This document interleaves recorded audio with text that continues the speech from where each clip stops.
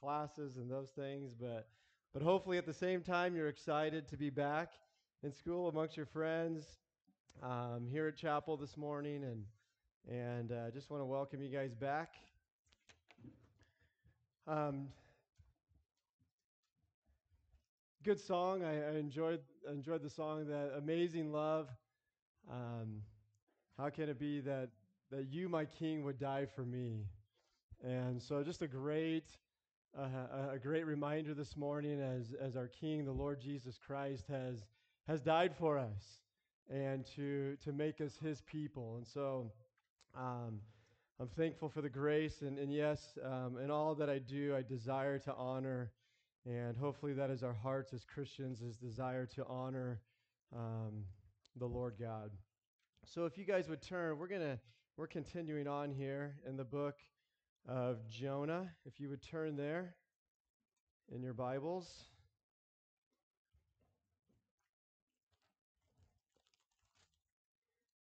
And we are really kind of finishing up Jonah chapter 1 here. So I would like to just simply read the whole chapter, and then we'll come back and we'll take a brief look at it. So again, if you guys would stand, I know we had you stand already. If you would stand, and we will read Jonah chapter 1 together, and then we'll come back and take a look.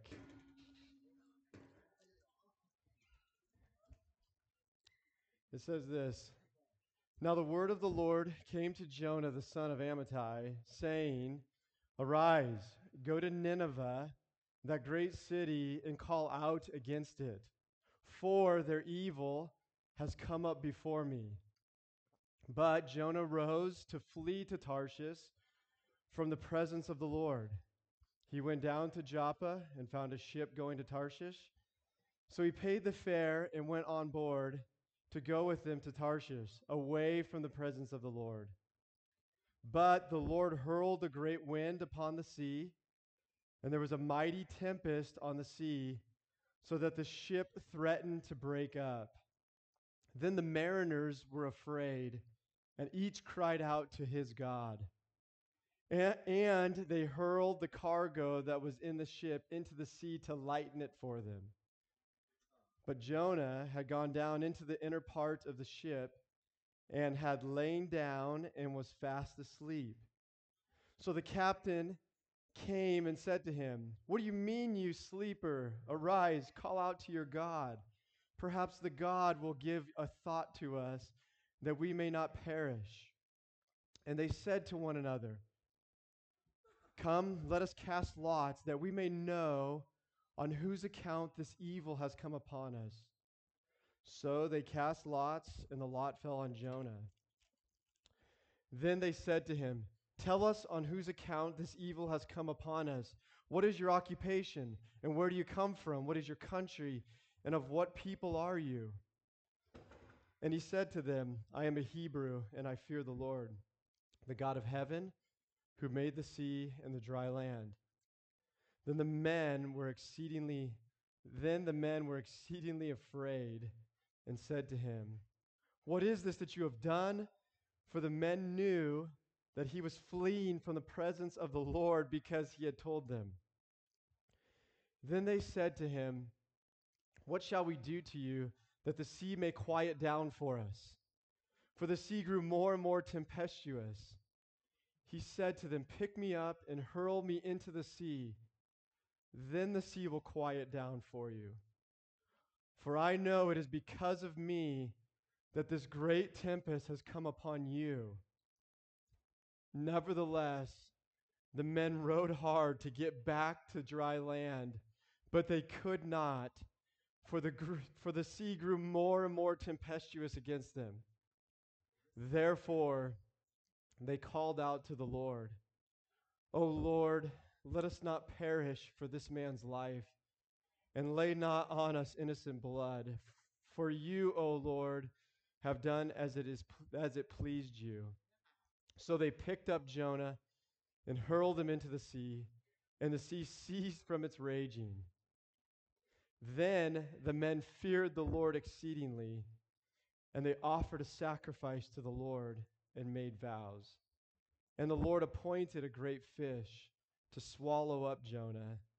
And Jonah was in the belly of the fish 3 days and 3 nights. Let's pray. Lord, we just come this morning. We ask, Lord, that your word, that your spirit would open our eyes to your beauty, to your glory, to your mercies, Lord. That your word, your spirit would cause a repentance in our heart. It would show us of our sin, our disobedience, of our evil that is contrived in our thoughts and our hearts, the deep down parts of us, Lord. I pray that it would root us out, Lord. Bring us unto a repentance unto you, unto life, unto Christ. Find that there is mercy in Christ, and find that there is life in him. That, Lord, from the inside out, you would work for us to be obedient to you, and that we would be a people set apart for your glory. So thank you, Lord, for this time. May your word go forward, and may you be honored and glorified. In Jesus' name we pray. Amen. All right, you may be seated.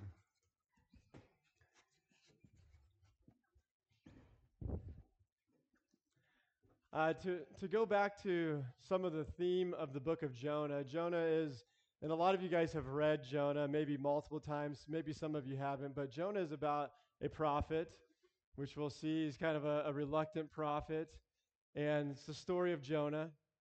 But it's also, don't miss that it is gives us a picture of God as well. So I want us to understand that the book of Jonah is giving us this picture of the Lord. And one of the themes of the book of Jonah is, I'm just going to read here from some of the themes that I've got here in my ESV study Bible, but one of them is God's boundless compassion, or God's boundless mercy and grace. Not just, I know Mr. Zanger mentioned this as well, not just to us, but also available to them. So not just to us is boundless, merciful grace, but also to them. So that's one of the big things I want you guys to see is really God's boundless mercy, his immeasurable grace is what we're going to see in the book of Jonah to evil people. I mean, people that are wicked and evil. And so what may it do into our hearts and lives as the Lord convicts us of sin and the evil of our own hearts, may it cause us to go to him knowing, and we're going to see that hopefully, knowing that he is merciful, that his mercy is boundless, that it is immeasurable, his grace is. And so I want us to see God's mercy towards even the evil. And it says this, but it's also our need for repentance. What you're going to see also in the book of Jonah is our need for repentance. A heart of repentance. That's a godly person has a heart of repentance. A Christian has a heart of repentance inside of him. And so the book of Jonah shows us this heart of repentance. And sometimes, guys, we are like Jonah, where we don't want to hear it. And the truth comes into our lives, and we want to just push it away, and we want to harden our hearts. But the need for repentance, when the truth comes and the word of God comes and it convicts, the need to repent. And that is, guys, how God's mercy is brought to us. God's mercy is brought to the Ninevites. God's mercy is brought to these sailors that we're going to see today. But it's brought, he brings, his spirit works, and he brings us to a place of brokenness over our sin. And we go to no other place. We don't go to rituals. We don't go to any other thing, but we go unto the Lord, and the Lord has mercy on us. And that's what his spirit and that's what his work is. I want us to see our need for repentance and that God in our repentance is boundless in his mercy. And this is a theme that runs through the whole of Scripture. So you see it in the book of Jonah. You're going to see it as we go through the book of Jonah. You're going to see that God is not only is he merciful, he's great and glorious, he's sovereign, but he's merciful. We see that. And and it just runs through the whole of Scripture, the repentance and the mercy of the Lord. Um, I can just think of, as I think about this through the whole Scripture in the Old Testament, I think of David. David, who had committed adultery and even had a person killed in battle, like lied, did all this deceitful things and lied and killed. And then what God does in order to bring the mercy of God to David and to restore David back to life is he brings a prophet. His name is Nathan. And the prophet tells him, he tells a story and says, and David's all angry at him. And he says, "That's you, David." You know what does it? It cuts to his heart. The truth. The truth cuts to his heart. The prophet speaks truth. And what it does, it brings David to repentance. It brings him to understand, I have sinned greatly. And Psalm 51 is a testament to that. Have mercy on me, O God, according to your steadfast law, not according to my goodness, not according to my defense that I have, but according to your steadfast love. I think of that in the New Testament, according to the work of Christ on my behalf. Lord, be merciful to me, a sinner. Be merciful to me according to your steadfast love, according to the good news of the gospel of the Lord, the Son, the Lord Jesus Christ. And it runs through that book, and the Lord restores him and leads him the way that it leads him to understand that was wrong. I want to walk with the Lord now. I want to honor him. All of his ways are good. All of his ways are good and perfect and right and pleasing. And so it runs through, and if that's good news for us today. And I think about as this theme goes on through the scriptures into the New Testament, and Jesus, when Jesus comes, he tells a story to explain repentance. And he tells a story of a prodigal son. It's not necessarily a factual, true story, but what he's doing, he's teaching us what repentance looks like and what it is.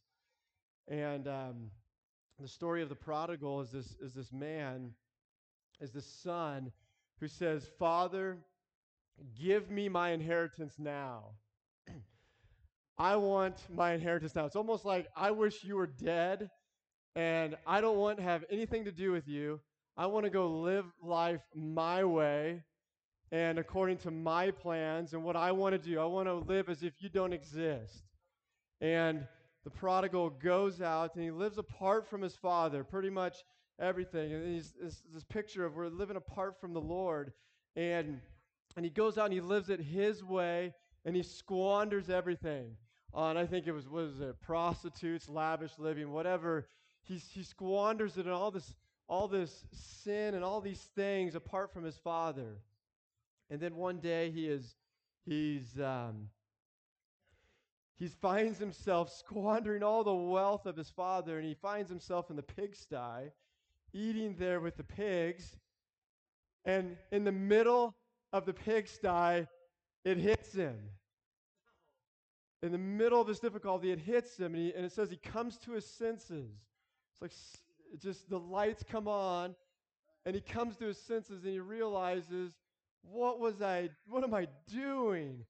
I had it so good in my father's house. What am I doing? And what he says to himself, he says, you know what? What I'll do is I will return. And what I'll say is, Father, I've sinned. And he's thinking this in his head. Father, I've sinned against heaven. I've sinned against you, Father.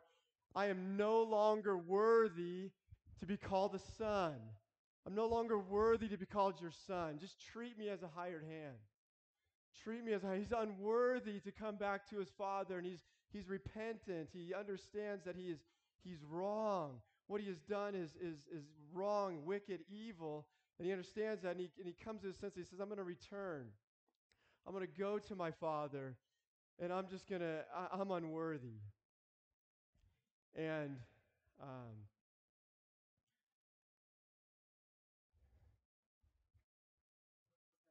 that word unworthy, that idea of being unworthy before the Lord because of our sin is part of repentance.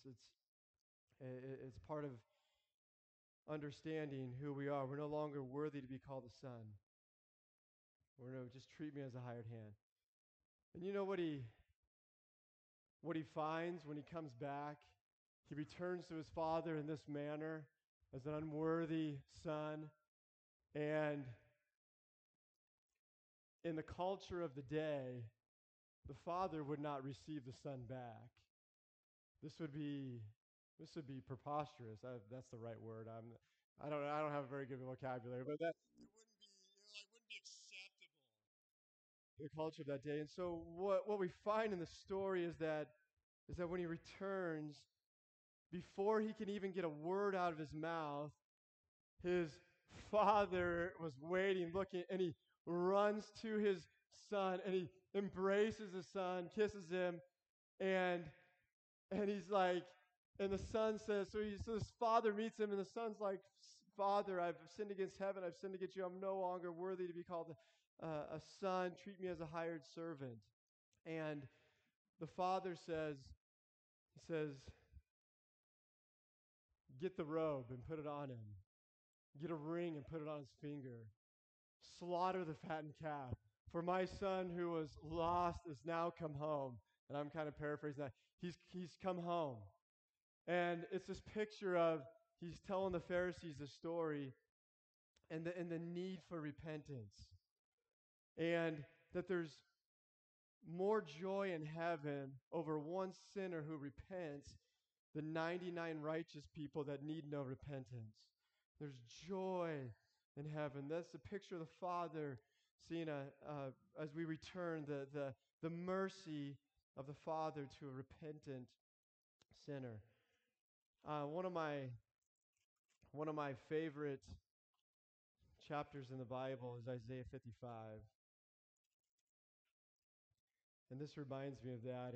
Isaiah 55, it says this: Come, everyone who thirsts, come to the waters, and he who has no money, come, buy and eat. Come, buy wine and milk without money and without price. And so the invitation is there to come. The invitation is there for us to come back and return unto the Father, return unto the Lord Jesus Christ. The invitation is there. And then he goes on in Isaiah 55. I'm going to skip down to verse 6. I don't If you're there, it says this: Seek the Lord while he may be found. Call upon him while he is near. Let the wicked forsake his way, and the unrighteous man his thoughts. Let him return to the Lord, that he may have compassion on him, and to our God, for he will abundantly pardon. And so it's this idea of the invitation is there, and it says, let the wicked man forsake his way, his wicked way, to understand that, yes, this is like the prodigal. I have lived life apart from the Father. I've lived life and doing my own way, and now the Lord has convicted me, and now I forsake that. That was wrong, and now I'm going to return to my God, to my Father. I'm going to return.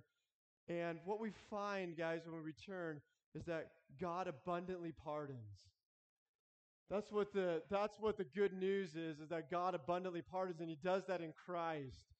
His pardon comes to us in his Son. He sent his Son to pardon us, to bear our iniquity fully and satisfy his wrath, his justice upon a cross. And yes, the Bible and the scriptures testify to the one who repents that there is good news. There is mercy, abundant pardon for them. And so I want us to see that these themes run through the scripture, and I just on this Isaiah 55, this is just a few sentences from Albert Barnes is his name. He says this. He's quoting, or he's talking about Isaiah 55. He says this: "It is the language of those who have found mercy. The idea is that he who has bestowed mercy on us will be ready to bestow it on others. we have returned to God. We have experienced we have experience of his compassion, and we have such a conviction of his overflowing mercy that we can assure all others that if they will return to our God, he will abundantly pardon them. The doctrine is that they who have found favor have a deep conviction of the abounding compassion of God, and such a sense of the fullness of his mercy that they are disposed to offer the assurance to all others that may also obtain full forgiveness.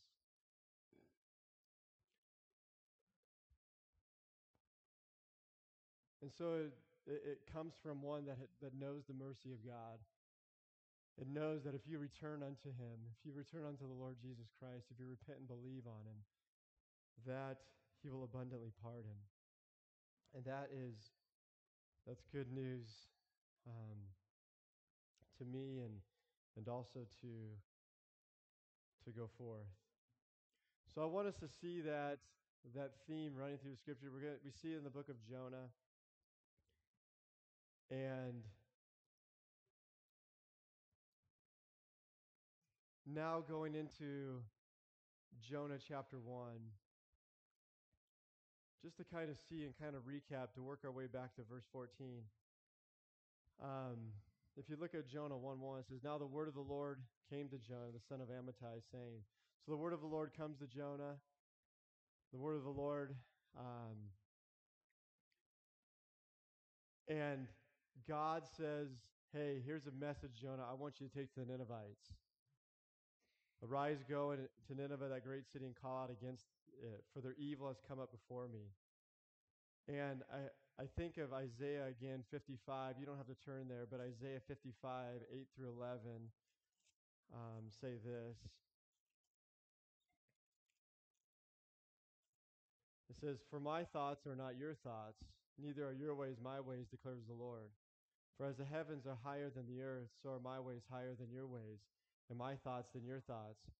For as the rain and the snow come down from heaven, the rain and snow come down from heaven, and do not return there, but water the earth, making it bring forth and sprout, giving seed to the sower and bread to the eater, so shall my word be that goes out of my mouth. It shall not return to me empty, but it shall accomplish that which I purpose, and shall succeed in the thing for which I sent it." And so the Lord gives him a word, and he has a purpose for it, and he's going to make sure, and we can see he's going to have mercy. It's a call out against their evil, but the plan is to have mercy on the Ninevites. And God has a plan for this word to go forward. Jonah's going to run from it. Jonah's going to run from it. And what we see in chapter 1 is that God is going to make sure that this prophet goes and takes the word to Nineveh. He's going to make sure that he goes. So Jonah flees from the presence of the Lord. And then we understand verse 4, but the Lord hurled a great wind upon the sea, and there was a mighty tempest on the seas, the ship. So the Lord brings a storm up, and it's threatening to break up the ship. And the mariners were afraid, it says, and they cry out to their God. They hurl all their cargo over to the ship, but Jonah was there sleeping. And it says that the captain came to him. They said, "What do you mean, you sleeper, right? Why are you sleeping? Call out to your God. Perhaps that God may give thought to us that we may not perish." And then they cast lots. You guys know they cast lots. And the lot falls on Jonah. And they're like, "Well, okay, let's go to Jonah." And they say, "Tell us who." So they ask him a bunch of questions. Tell us, who are you? Why has this come upon us? What's your occupation? Where you come from? What's your country? That type of thing. And Jonah says to him in verse 9, "I am a Hebrew, and I fear the Lord God. And I fear the Lord, the God of heaven, who made the sea and the dry land." So Jonah, it's interesting because Jonah, that's true. Jonah's running from the presence of the Lord, but he gives true information here. He gives true information. He's running from the presence of the Lord, but he gives true information. Hey, sometimes that can happen, right? Sometimes, right, we can have our theology and our doctrine right. It's correct, and that's good. We want that correct and right. But sometimes in the middle of that, we can be disobedient. We can be hiding something. We can be hiding something and be walking in disobedience to the Lord. So I can have the theology correct. And so I guess one thing is theology correct, but is running from the presence of the Lord is in disobedience because he doesn't want to go to those Ninevites. And the Lord is calling him back to do his will, his good and perfect will. So my question sometimes is this: where is the Lord calling us back this morning into his good and perfect and pleasing will? Because we got this doctrine, and then the Lord is calling us to walk in his word, to walk in his will. And sometimes we can be hiding things. Maybe it's something you're hiding from your parents. Maybe it's a sexual immorality or pornography or something like that. We're walking and the sin has got a hold on us. It's got a hold on us. What we need to hear is the word of God, the truth, come and penetrate our hearts, that the Lord might set us free. Jesus says in the New Testament, if you abide in my word, you are genuinely my disciples, or truly my disciples, and you will know the truth, and the truth will set you free. Well, what will it set you free from? It'll set you free from the bondage to sin. It'll free us. It's like the truth, the light shines, and it's like, you're right. You're right, Lord, this is wrong. And Lord, I need to turn to you for mercy, and Lord, give guidance to my ways, and and, and lead me and lead me in paths of righteousness for your name's sake, and it leads us back to him. And so I just want us to, one of the things, the questions again is, you know, what's the Lord working out in our lives today? Where's he calling us back to obedience to him? And it goes on here in verse 10. Then the men were exceedingly afraid and said to him, what is this that you have done? For the men knew that he was fleeing from the presence of the Lord because he had told them. So he had told them that he's fleeing from the presence, and they're afraid. What have you done? You're fleeing from, we know the lot is cast on you. We know you serve the God of heaven and who made the sea and the dry land. And now what have you done? You're fleeing his presence. So they're afraid. Then verse 11, then they said to him, what shall we do to you? What that the sea may quiet down for us? For the sea grew more and more tempestuous. He said to them, pick me up and hurl me into the sea. Then the sea will quiet down for you. For I know that it is because of me that this great tempest has come upon you. Nevertheless, so they know, throw me in the sea. Nevertheless, the men row hard to get back to the dry land, but they could not, for the sea grew more and more tempestuous against them. It grew more and more tempestuous. They couldn't row hard enough. And then comes to verse 14. It says this, therefore, they called out to the Lord. Therefore, they tried everything they could. They called out to their gods. They threw all of their stuff overboard. They're casting lots here. Jonah, what do you think? They start to, now they know why this has come upon them, and they start to row as hard as they can. And therefore, they came to the end. They tried everything to no avail. And it says, therefore, they called out to the Lord, the God of Jonah, the God of heaven, who created the sea and the dry land. They call out to the God that Jonah said, and they call out to him, the Lord. And they say this. Look at what they say when they call out to the Lord. They say, O Lord, let us not perish for this man's life. This, oh Lord, there's some anguish in that, right? There's some anguish. They've come to the end of it. They have no way to spare their lives, and they come to this place and they call out to the Lord, and they're like, oh Lord, call out to Jonah's God here. And they say, let us not perish for this man's life. Let us not perish as a penalty for taking his life. Hey, if we got to throw this guy overboard, let us not perish for taking his life. We see we must perish if we spare his life. So if we spare his life, we're going to perish because they see that the Lord has hurled this great storm upon the sea. So if we spare his life, we're going to perish. And then we also see, oh, let us not perish for taking away his life. Let us not perish for throwing his life in there. So they're kind of like, Lord, they're just calling out, let us not perish for this man's life. And then they say, and lay not on us innocent blood. They prayed to God that the guilt of his blood might not lie upon them, nor be laid to their charge. So they're going to have to throw this man overboard. And before they throw this man overboard, they're praying, God, don't hold this blood against us. I think of David. He says in Psalm 51, deliver me from blood guiltiness, O God. O God of my salvation, and my tongue will sing aloud of your righteousness. David was guilty of blood guiltiness. He was guilty of having somebody murdered. And he calls out to the Lord and says, deliver me from blood guiltiness.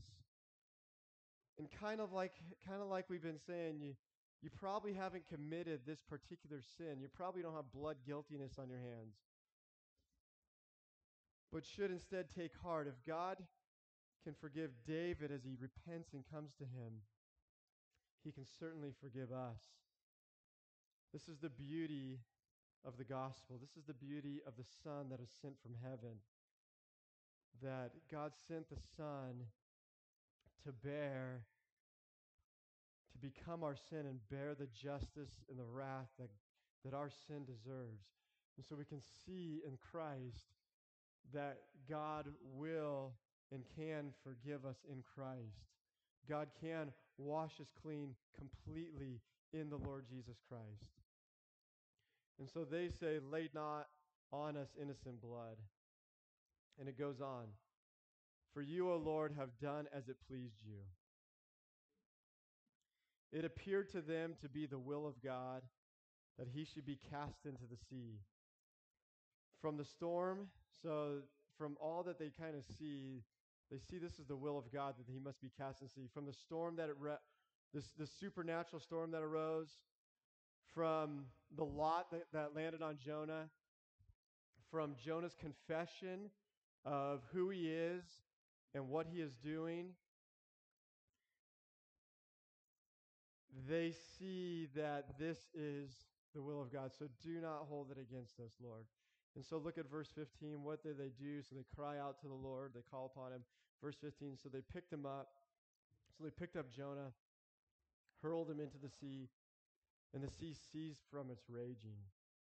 God brought a calm to the sea. He brought an eerie calm to the sea. So the storm stops, and then look at the response of the men. Here they see this is a divine. This is the God of Jonah that did this. In verse 16, then the men feared the Lord exceedingly, and they offered a sacrifice to the Lord and made vows. Then the men feared the Lord exceedingly. This verse relates to the audience that the fact that the events the sailors had witnessed were so awesome to have made a profound and lasting impression on them. So they get this, the events that take place bring about this impression upon them of the Lord that is going to have a lasting impact. Commentators, on this verse, they vary on whether these men were truly saved or not. And so it doesn't give us a ton of information here. And godlier men than me say they weren't. Godlier men than me say they were. And what I am convinced of is that this is a profound and lasting impression that this event leaves on these guys. Because it says, then the men feared the Lord exceedingly. The storm that they once feared for their lives now turned into the fear of the Lord. That is the reverent worship of the Lord. This is a high degree of reverence and awe for the Lord, of worship unto the Lord. And the sailors responded to their deliverance in the only way they knew how. There's this reverence for the Lord. There's this worship of the Lord. And it says this, and they offered a sacrifice to the Lord. This is a sacrifice of gratitude, a sacrifice of praise, a sacrifice of thanksgiving for deliverance. So that you can imagine what just happened. and it leaves such an impression upon them that they sacrifice, they greatly fear the Lord, and then they offer a sacrifice of praise and thanksgiving for deliverance from the Lord. And then the last thing it says, and they made vows. These vows were something of promises to bring yet more sacrifices to the Lord in the future. The mention of the vows confirms to the audience that the sailors' fear of the Lord was not short lived. They took very seriously their newfound commitment to the Lord, Jonah's God. And so I think there's something to be learned there from these sailors, that they're kind of this they're kind of this they're kind of in the story. They're not a big part of the story, but they come to fear the Lord, to offer sacrifice to the Lord, and made vows to the Lord. They took their commitment to the Lord as serious. And it was not a short lived thing. I think that's when the Lord brings us to repentance, He brings us to a place where, yes, we find His mercy and His deliverance from our sin and from the condemnation of our sin, but He also sets us on a new path in life. He sets us on a path where God is reverenced and Christ is reverenced and worshiped and followed and committed to. And though we fail, we continue to repent. And the life of a Christian is a life of repentance, is a life of restoration. God is a God of restoration. And it brings about this direction of life, that my direction is now headed. His ways are good. I come to the realization that His ways are good. Psalm 19:7 says that the law of the Lord is perfect, reviving the soul. That I begin to understand that all of the ways, guys, of God are perfect and right and good. Perfect and right and good. But yet my sin, when I go against them, is when that is what is wrong. That's what's wrong with my own heart. I live in a broken world. I live in a world where my heart is prone to wander, it's prone to sin, and where the perfection is in His word, it's in His will. The will of the Lord, guys, is perfect for us. And we commit to that. That was our desire. Lord, I want to know your will now.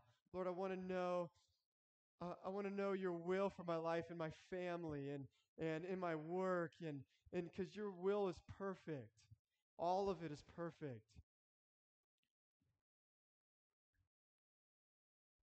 And so we can learn something from these men that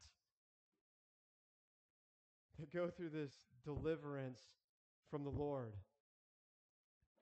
They commit themselves to the Lord God, and they find His deliverance as well. And then the last verse here, which could be a sermon in and of itself. I don't have time for that, but verse 17, if you go back into the Hebrew, it's actually verse 1 of chapter 2. But verse 17 says this, and the Lord appointed a great fish to swallow up Jonah. And Jonah was in the belly of the fish 3 days and 3 nights. So he's thrown overboard, really to his death. But the Lord now, again here, the Lord is at work, and the Lord appoints a great fish to swallow up Jonah. And Jonah's going to be there 3 days and 3 nights. And so, again, the overall theme here is the word that comes to Jonah is going to go to Nineveh.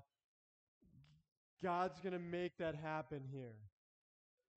God's going to make that happen. So this is not the end of Jonah. God actually shows mercy to Jonah. This is probably not comfortable in the belly of the fish. It's not comfortable, but God appoints this fish to swallow up Jonah. And Jonah's going to be in there for 3 days and 3 nights. And we're going to see next week what happens to him while he's in there. But Mr. Zanger, he mentioned this passage a couple of weeks ago. But in the book of Matthew, Jesus also mentions this as well in the book of Matthew chapter 14.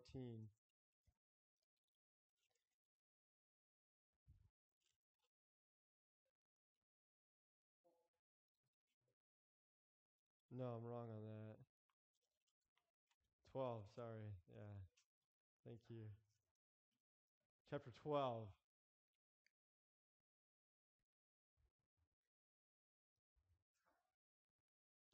And I'm just I'm not going to go into all this passage because again, you could do a whole sermon on this passage alone, but then it says in verse 38, Matthew 12 verse 38 says, "Then some of the scribes and Pharisees answered him saying, 'Teacher, we wish to see a sign from you.'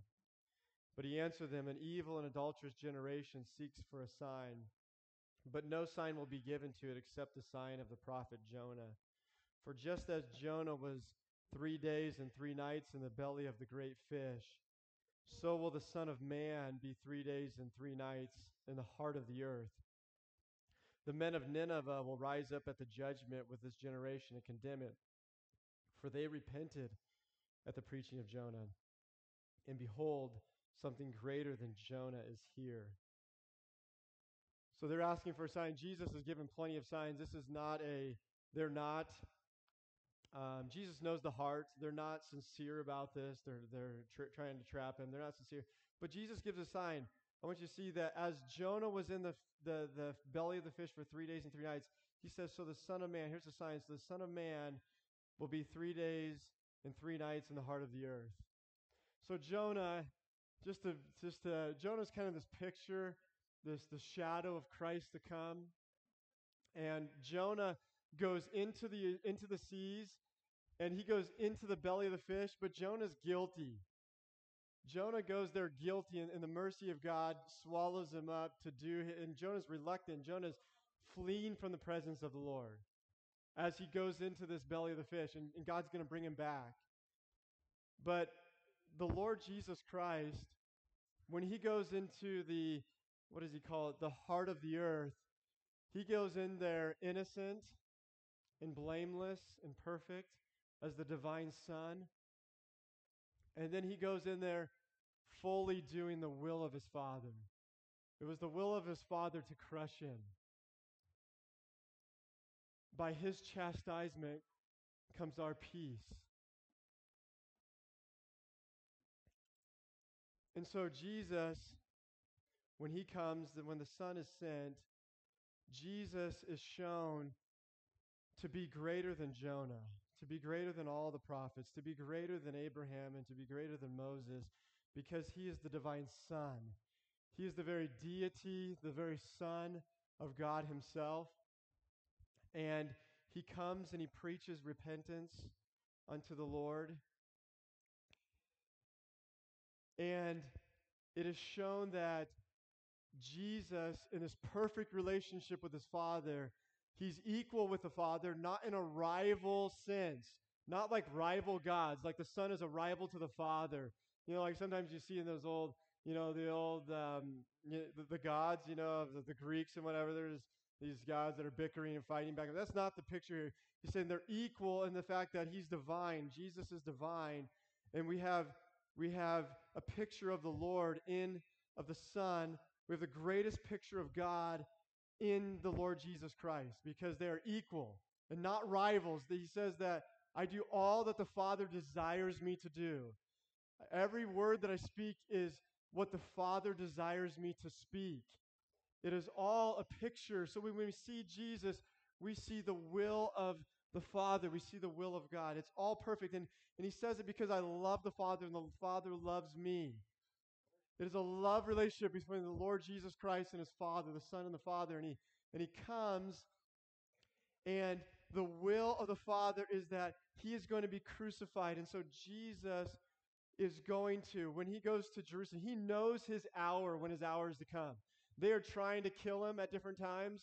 They pick up stones to kill him, and his hour has not come yet. His hour has not come for him to lay down his life. And then eventually his hour is going to come. And what he does is Jonah went into the sea, into the belly of the fish, and he was guilty, and he was fleeing the presence of God. Jesus was doing exactly his Father's will. When his hour comes, he goes to Jerusalem. He knows they're ready there to kill him. They've plotted to kill him. They've tried to kill him already. They want to arrest him, have him killed. He knows what's coming because it's his Father's will. And so he goes to Jerusalem. He goes. And he rides in as a king, fulfilling prophecy. This is your Messiah. This is the king that is riding into Jerusalem for the last time. He knows it. Not everybody there knows it. And he goes and he gives up himself. It says that he loves his own until the end. He loves them to the end. He washes their feet. He teaches them how to live in the end. He encourages them that I'm going to go away from you, but where I am, I'm going to come back for you, and I'm preparing a place for you. You're going to be with me where I am. There's many mansions in my Father's house, and I'm going to bring you there. So he leaves them with this encouragement, and the Father, his will, and he goes and he gives himself up to be arrested. He's innocent. He gives himself up to be arrested. Pontius Pilate knows his innocence. He knows it. He even says, this guy is innocent. I don't see any wrong that he's done. And he is going to be scourged and he's going to be crucified. Jesus, his will is that he goes willingly as the will of his Father. He goes innocent and he's going to be crucified upon a cross.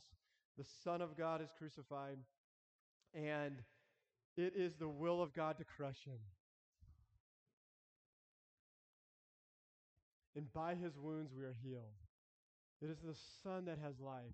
And Jesus goes into the heart of the earth for 3 days and 3 nights. It's an expression of 3 days, of parts of 3 days, Friday, Saturday, Sunday, however you look at it. And he goes into the heart of the earth for 3 days. And he goes there willingly as a Savior. He goes in there willingly as the Son, and he is our Savior. He is the one that has life in him. It is in the Lord Jesus Christ. And not only that, he raises from the third day. And this is his sign. This is the sign that is to you, Pharisees, that is to us, that the ultimate sign. He did other signs throughout his ministry that show that he is the Son, that he is the Messiah that was prophesied about. And not only that, he is the very Son of God sent. And the ultimate sign is his resurrection from the dead. That he has victory over sin, that he has victory over death, and that he lives. And the picture then, or what he's saying is his ministry of repentance. His ministry was to repent and believe upon the gospel. Repent and believe upon the Lord Jesus Christ. And what we saw at the very beginning, upon the mercy of God flowing to us in Christ. And so I want us to see that there's someone greater than Jonah that has come, and that is the Lord Jesus Christ. And he even also calls us to a place of repentance and into that mercy. And I'll just say this as I end here, is that Jesus' ministry went to really everybody. He ate with what people called sinners and tax collectors.